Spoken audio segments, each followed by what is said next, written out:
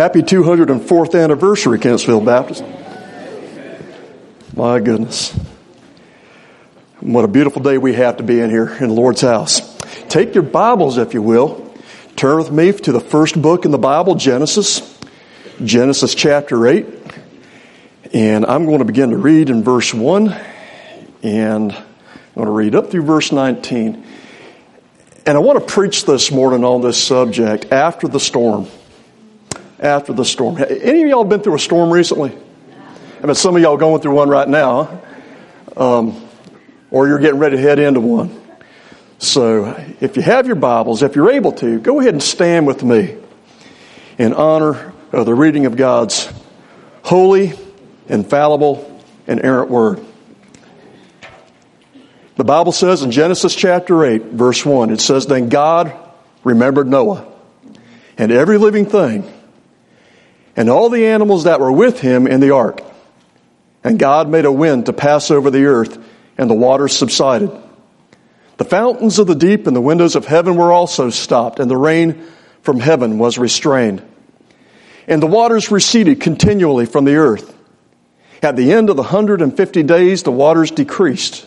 Then the ark rested in the 7th month, the 17th day of the month, on the mountains of Ararat. And the waters decreased continually until the 10th month. And in the 10th month, on the first day of the month, the tops of the mountains were seen. So it came to pass at the end of 40 days that Noah opened the window of the ark which he had made. Then he sent out a raven, which kept going to and fro until the waters had dried up from the earth. He also sent out from himself a dove to see if the waters had receded from the face of the ground. But the dove found no resting place for the sole of her foot. And she returned into the ark to him, for the waters were on the face of the whole earth. So he put out his hand and took her, and drew her into the ark to himself. And he waited yet another 7 days, and again he sent the dove out from the ark. Then the dove came to him in the evening, and behold, a freshly plucked olive leaf was in her mouth. And Noah knew that the waters had receded from the earth. So he waited yet another 7 days, and sent out the dove, which did not return again to him any more. And it came to pass in the 601st year, in the 1st month, the 1st day of the month, that the waters were dried up from the earth, and Noah removed the covering of the ark and looked.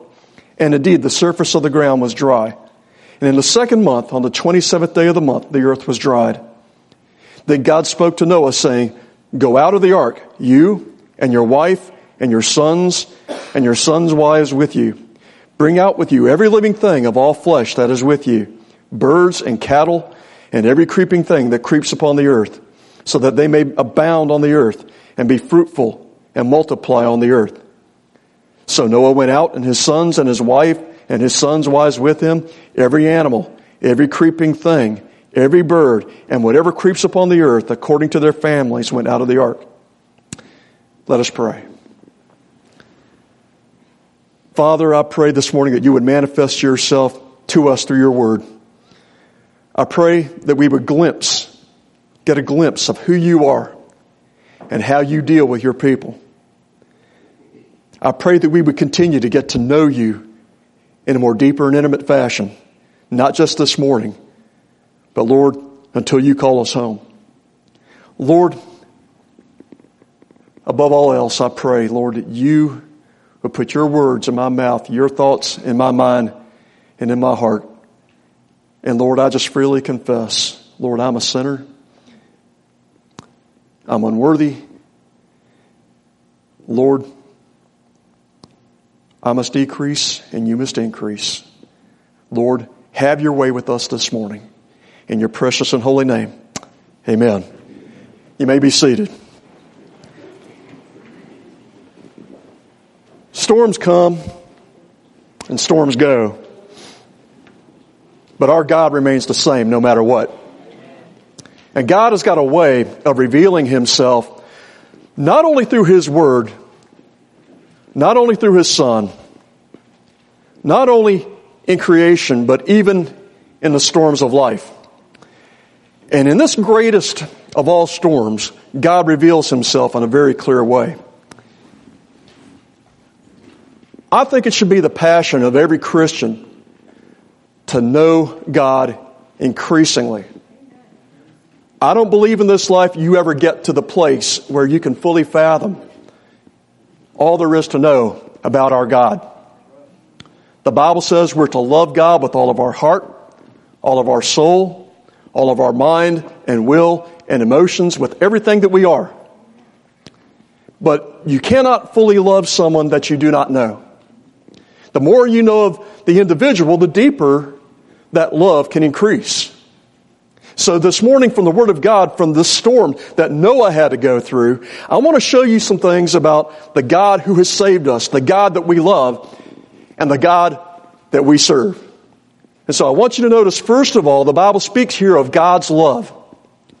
God's love. Now, it's interesting that in this catastrophe of judgment, it is the love of God that is so clearly revealed. You know the story. The world had sunken into wickedness and evil, and God said, there's so much corruption and sin. I can't salvage anything out of this world, so I'm just going to take Noah, his wife, his sons, their wives, 2 of every kind of animal. I'm going to lock them up in that ark, and I'm going to wipe out the human race. This is an act of judgment like the world had never seen. And yet, in the midst of it all, what we see shining through is the love of Almighty God. Now, remember, the Bible says in 1 John chapter 4, it doesn't say that God loves, it says God is love, right? He's always been love, always is love, and He's always going to be love. Notice the love of God right here in verse 1, how clear it is in God's relationship with Noah. And I just love the way this opens up. It says, then God remembered Noah. Now, those who have taken the time to compute and figure out how long he's been on that ark, from the day he went into the ark until the day he finally comes out of the ark, he and his family have been in that ark for over a year. For a year and change, they've been locked up in that ark.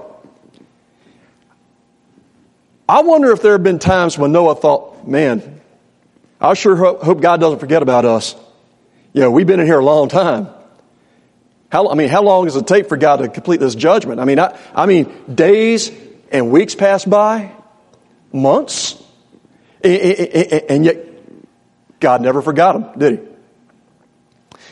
You've been going through some stuff, and you may feel like God has forgotten you.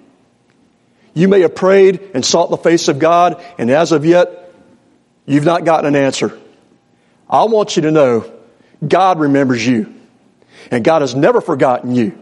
And God loves you. The people that really concern me this morning that I worry about are those that don't really know the Lord as Savior. The Bible says in the book of Matthew chapter 7, Jesus said there's going to come a day when some of you are going to say, Lord, we prophesied in your name. Lord, we did great miracles in your name. Lord, we cast out demons in your name. But I'm going to say to you, what's He going to say? I never knew you. One day, I simply trusted Jesus Christ as my personal Lord and Savior. And when the Lord saves you, He'll remember you forevermore.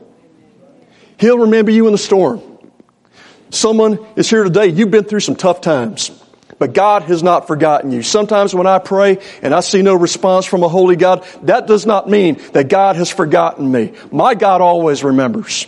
He remembers. Folks, He knows what my name is. He knows what your name is. He saves you. He keeps you safe, and you'll land safe in heaven. You just do what He tells you to do. The Bible teaches us that God is a God of grace, and it's His grace that keeps us saved. I was reading about this preacher. He was in a very small town. Church couldn't really afford to pay him much, so on the side, he was a barber. He was a bivocational pastor. And so he cut hair, and he preached the gospel. And one day, this man in this little community, he had come into some money, and he decided, hey, I don't have to shave myself if I don't want to. I'm just going to go down to that barber shop, and I think I'm going to get myself a straight razor shave. And so he gets down there to that barber shop, and the barber wasn't there, but his wife Grace was, and she said, the barber's gone. I do most of the shaves around here, and I'd be glad to give you a nice clean shave. And so he says, all right. So she had him sitting there in that chair, and she lathers him up. She takes out that straight razor, puts it on that strop. you know, getting that thing nice and sharp. She just shaved his face as professionally and as cleanly as could be. And then she put one of those hot towels on his face. Any of you guys ever had that? Man, that's nice. And then she gets him all cleaned up, puts a little bit of that bay rum on there, gets him smelling kind of nice. And when it's all said and done, she got finished. And he says, well, how much is that? She said, $25. He a little stunned a little bit, but, you know, he said, well, he had a little bit extra money, so he paid her and he went on home. And that night he went to bed, and next morning when he got up, he went in there to shave, but when he got in there, he was amazed because his face was just as smooth as the cheeks of a baby. And there was no stubble, no 5 o'clock shadow. It was as if he'd just been shaved. And he thought, well, maybe it was worth $25. You know, I got 2 days out of this. You know, and so, well, he went to bed the next night. Next morning, he got up and, man, it was just as smooth as silk. 4 days. He gets up after he goes to visit that barber shop and he feels his face. Man, it's like he just shaved. So he went back down into that barber shop and he went in, he told that barber, I came in here the other day and I got a shave. He said, I don't understand it. I haven't had to shave in 4 days. And the barber said, sir, don't you understand? You were shaved by grace. And once shaved, always shaved.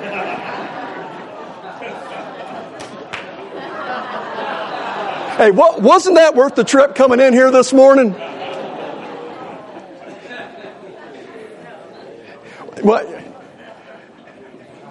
One lesson to learn. Nobody can tell a joke like Brother Kelly. So, but the other is that I just want to tell you, when you're saved by grace, you're kept by grace. We ought to cherish that.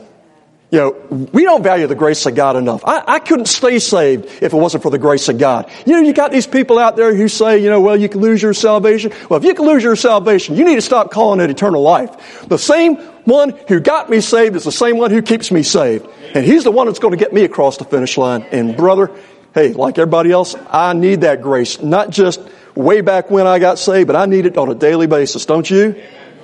The shepherd knows his sheep. The Father knows His children. And there is nothing that can separate you from the love of God in Christ Jesus, no matter how big the storm and no matter how far you stumbled. So the Bible says God remembered him.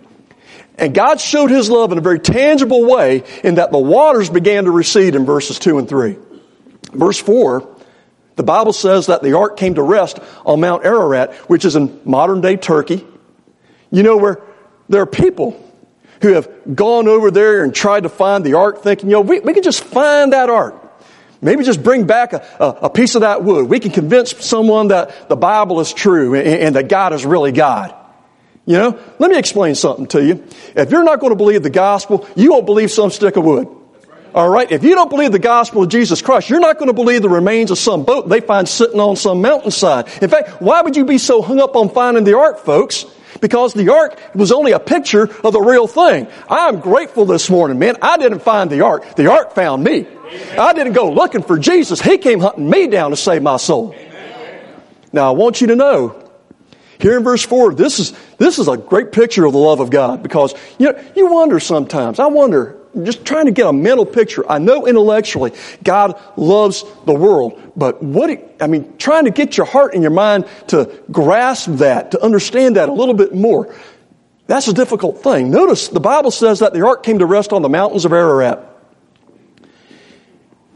You know, a lot of unusual things happen on mountains in the Bible. Remember when Elijah, when he faced down the prophets of Baal, that happened where? On a mountaintop, right?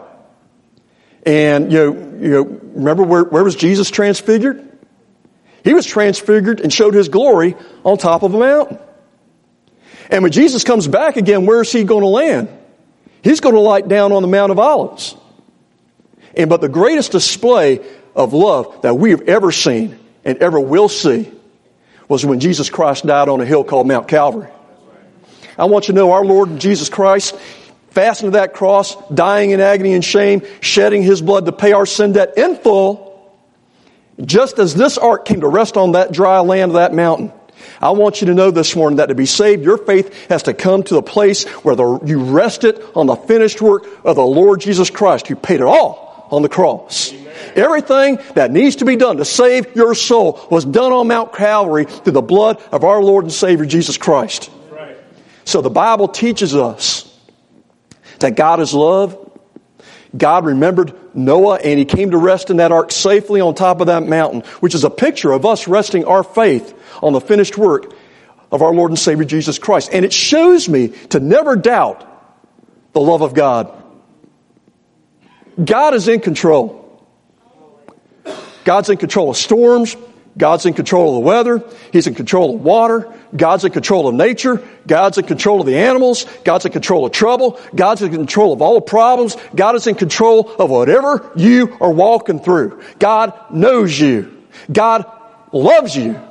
And God is never going to forget you, and you need to leave this place this morning knowing this. You are the object, that of the undiminished, undiluted, unrelenting, undying love of the Almighty. Amen. The Bible reveals to us here God's love. But the Bible also reveals to us something here about God's guidance. Now, God does guide His children, doesn't He? Amen. And the psalmist said we're not supposed to be like the horse, and we're not supposed to be like the mule. You know, a mule's kind of stubborn, lags behind, and a wild horse is sort of at the other end of the spectrum. You know, it runs ahead. And we don't lag behind and we don't run ahead of God. When we don't have the word to go, then we need to sit tight until God says go, right? The worst decisions you can make in life are ones that are made on impulse. Decisions are made purely on emotion and feelings. If you're not sure, then wait. Folks, faith is not ignorant and uninformed. But faith is always guided by divine revelation, by the Word of God. And when the Spirit of God that is within you and the Word of God that's before you, God speaks to that inner man, and suddenly that inner man picks up on that guidance that God is giving you, because the Spirit of God that is in you begins to bear witness to the Word of God that's before you. God clearly will guide you. The Bible says in verse 6 that when this ark came to rest on Mount Ararat, it said that it came to pass at the end of 40 days that Noah opened up the window of the ark which he had made. Now, notice, he didn't say, whew, man, we're on dry land. Glad that's over with. I mean, everybody out. That's what I would have done. That's what all of us would have done, right? It's obvious that the ark has come to rest on land. My gracious, I've been in here over a year. Can't take it anymore. I mean, you talk about cabin fever. That's not what he does. The Bible says he opens the window, and the first bird he sends out is the raven. And that raven goes to and fro. He comes back, goes back out, comes back. But notice he does not trust the raven. It's not the raven he trusts to indicate to him whether or not it's safe for him to come out of that ark. What is it? It's that dove, right? Now, he sends out the raven, and it goes back and forth, and it says in verse 8, and then he sent out from himself a dove to see if the waters had receded. Now notice, because I'm going to tie all of this in with a great New Testament application here to help us to be guided by the Spirit of God. The Bible says in verse 9, but the dove found no resting place for the sole of her foot. So the Bible says in verse 10, he waited. And the Bible says in verse 12, what? He waited. Not moving, not budging, not till I get a word from God. Now the Bible says the dove did come back one day, verse 11. It says he had an olive leaf in his beak. And that olive leaf, of course, is a picture of grace. And then one day the Bible says in verse 12, he sent out the dove, but the dove did not return again to him anymore. Let me explain to you something about the dove and the raven. Most of you guys know this, but a raven is a scavenger. I mean, they'll eat garbage. There's pretty not much they won't eat. Okay, a raven will feast on a dead carcass. And the way God looks at things, the raven is an unclean animal. It's an unclean bird. The dove, on the other hand, was considered to be a clean bird. It was often used in ancient sacrifices. And remember when Jesus was baptized? The Bible says when he came up out of the water, the Holy Spirit descended on him, not in the form of a raven, but in the form of a dove, and rested upon our Lord and Savior Jesus Christ. He didn't trust the raven because he knows that old raven would just be happy as a pig in slop to sit out there on a floating carcass that's bobbing along out there in the water, but not the dove. The dove is not going to feast on garbage. That dove is not going to be at home, not going to rest on some animal carcass. In fact, when you're driving down the road in rural Virginia, and you see some poor animal out there, we call it roadkill. Okay? I mean, I've never seen a dove out there feasting on some dead possum or some other animal. A dove is not a scavenger. A dove is a clean bird. Now, I've been told by those who know such things that the dove has no gallbladder and cannot digest that which is bitter. And I've also been told by those who know such things that doves mate for life. And if the dove loses its mate, it'll soul up and won't mate with another dove. And so you stop to think about that. That kind of makes a lot of sense to me why God would choose the dove to be a picture of the Holy Spirit. It helps me to understand an awful lot. The Holy Spirit is illustrated in the New Testament by the dove, and the dove is illustrating the Holy Spirit here. Who's going to guide you? The Holy Spirit. Yeah. Who's going to lead you? The Holy Spirit. Right? I mean, who better? But the Holy Spirit can't lead you, and the Holy Spirit cannot guide you if He's not in control of you. And the Holy Spirit is not going to guide you if He's agitated and jealous and upset because you got a bunch of spiritual trash in your life. That's why He's disturbed. That's why He's aggravated. I mean, that's why you're so restless inside. You got some stuff in there that shouldn't be there. You've been fussy at home. You've been ugly to your spouse. You've wronged your children. You've disrespected your parents. You're not doing right by people at work. You got a sorry attitude, bitter spirit, an unforgiving spirit. And you're wondering why you're so restless inside. The dove is not comfortable in you. There is no resting place in there. He can't get settled down. And he's agitating, saying, would you please clean this mess up? I don't like a dirty house. You need to clean up this heart. You need to confess these sins. Let me tell you this, beloved. When you confess your sins and you get right with God and you let the Holy Spirit control you, all of a sudden, you don't have a restless spirit. You'll experience the peace, that olive branch, the peace that passes all understanding. And that God can speak to you from His Word to lead you and guide you and direct you. So if you want the dove of God to be at home in your life, you just need to get you out of the way, confess your sins, and let Jesus Christ be Lord. Isn't that something? I mean, one day He loosed that dove and that dove didn't return. One of the great old preachers said He loosed that dove, which pictures the Holy Spirit, and that dove was looking for a resting place. He flew over Mount Sinai where Moses was given the law, but there was no grace there, so he just kept flying over those 10 Commandments. He flew over Esther and Samuel, and he even flew over the Psalms, Proverbs, all of the wisdom of Solomon. He flew over the minor prophets, came to the end of Malachi, where prophesied that God was just going to turn out the lights.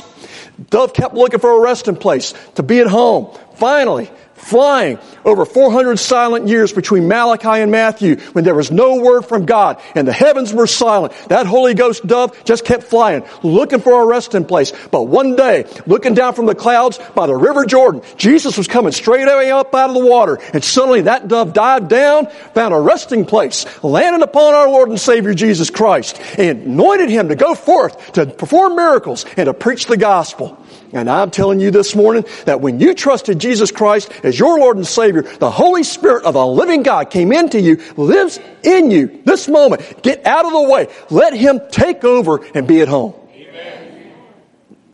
Not only do we see something about God's love and something about God's guidance. One more thing about God's guidance here. It's the Spirit and the Word that guides, right? And I want you to notice that He still doesn't leave the ark. I need to point this out before I move on. That dove doesn't come back. What is Noah waiting for? He sent out that raven, then the dove comes back with an olive branch, which means the waters have receded, and then one day the dove doesn't even come back. So that means there's a clean place for him to land. What is he waiting for? This is what he's waiting for in verse 15. The Bible says, then God spoke to Noah. Folks, when God speaks to you, it is not vague. When God speaks, it's not some kind of hocus-pocus code that you have to decipher. Amen. All right? Russell, I've been reading the book about Bible codes. Why don't you get rid of that? That is nothing but a bunch of hocus pocus. There is no code that is written in the Bible. This is the divine revelation of a holy God. And God speaks clearly from His Word, and He does not mumble. Amen.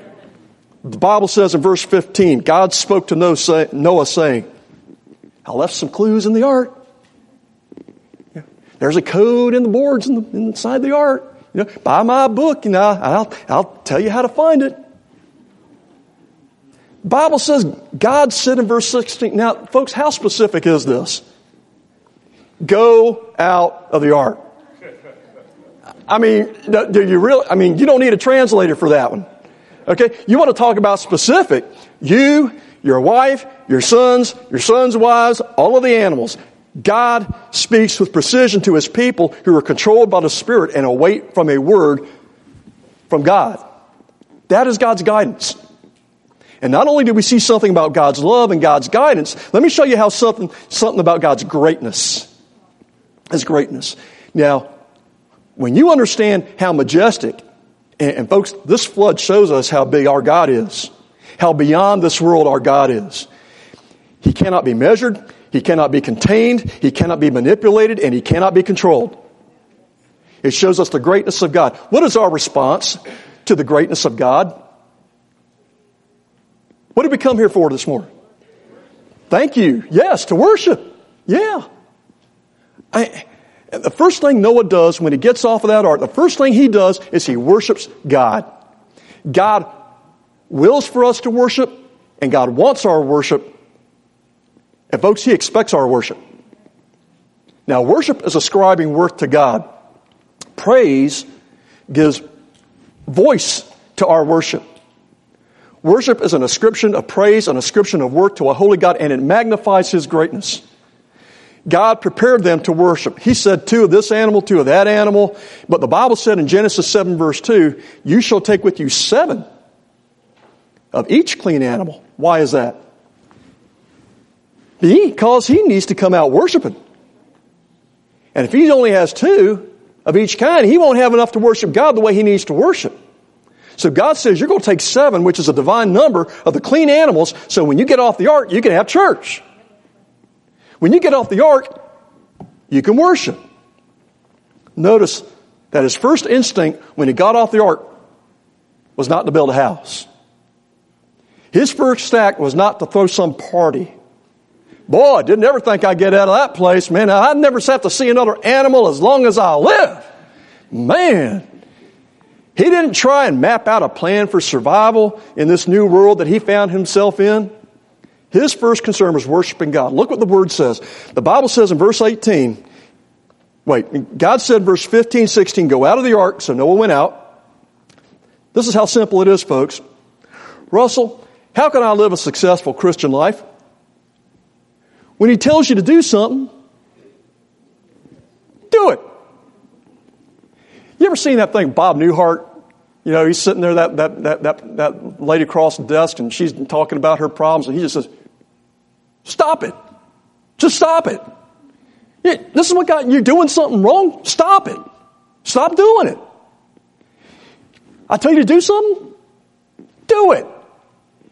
Folks, you don't have to split atoms here.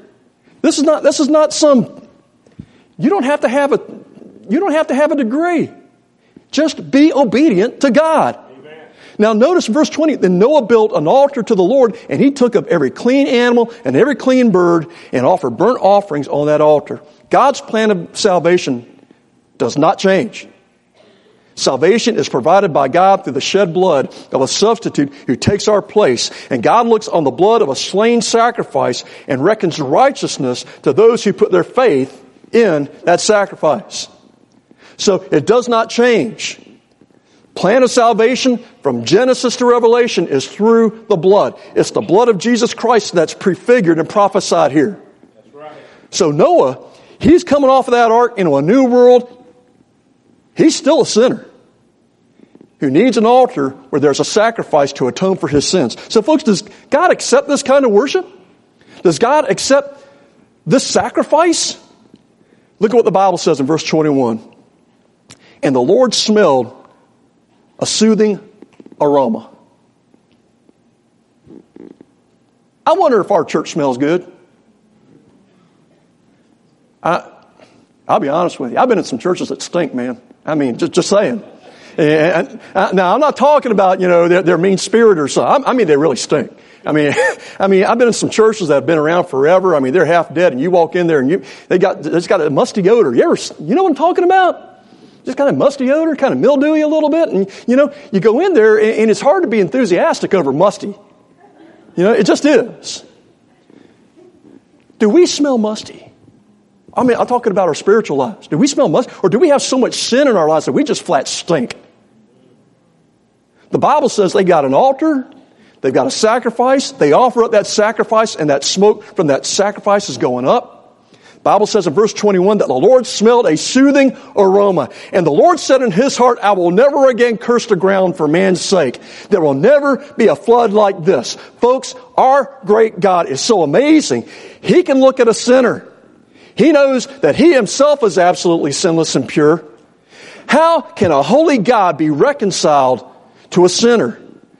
God says, I have a way, an altar of sacrifice, a prescribed sacrifice, and I will receive that. And I want to go back to the cross one more time. Jesus Christ died on the cross. That cross was a holy altar, and Jesus once and for all satisfied that sin debt. And I want you to know this morning that when Jesus Christ, are you ready for this? When Jesus Christ died, it is finished. That was a holy aroma received in the very mind and heart and presence of Almighty God. Now think on this for a minute. Noah's God is your God, right? Fashions change. Man, still waiting for polyester leisure suits, man. Fashions change. People change. God does not change. The shadow does not turn. All right, J.I. Packer, he wrote a book one time entitled Knowing God. It's actually a modern-day classic. I believe every Christian should read it at least once. He details and he teaches about all the various attributes of God. He does it in such a beautiful way. I like what he wrote about the fact that God does not change. He says this, and I quote, he says, God does not change. God's love does not change. He is from everlasting to everlasting. God's character does not change. Strain or shock can alter the character of man, but nothing can alter the character of God. God's truth does not change. It is forever settled in the heavens. God's way does not change. He still deals with people today as He dealt with them in the Scriptures. God's purposes do not change. The Lord is not a man that He should repent. And finally, but most importantly, God's Son does not change because Jesus is the same yesterday, today, and forever. Amen. My friend, this morning, I've just given you a brief taste of what our Word says about the God that we serve. Most everybody in here that I know, you're on board. You're following the Lord Jesus Christ. But maybe there's somebody here. You say, I want to follow a God like that. I feel Him putting His finger on my heart right now. What you need to do during this invitation time, Brother Ken's going to come up here. He's going to lead us through the invitation.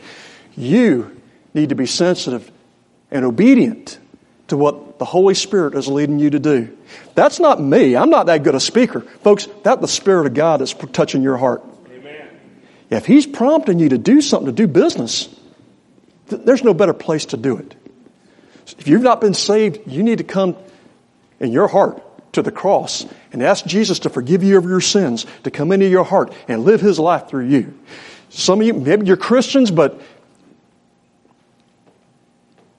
no other way to say it, you're backslidden. You've been walking at a guilty distance, just like Peter did. But you know that's not where you want to be. You want to be with Jesus Christ the way you were when you first got saved, right? Amen. Today's the day. Come forward. Rededicate your life. Repent of those sins. You don't need to air your laundry out here, but you need to do business with the one who really means business.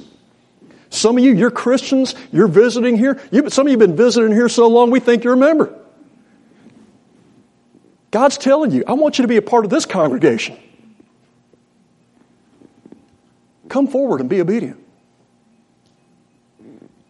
The only way to be successful in the Christian life is when God tells you to do something.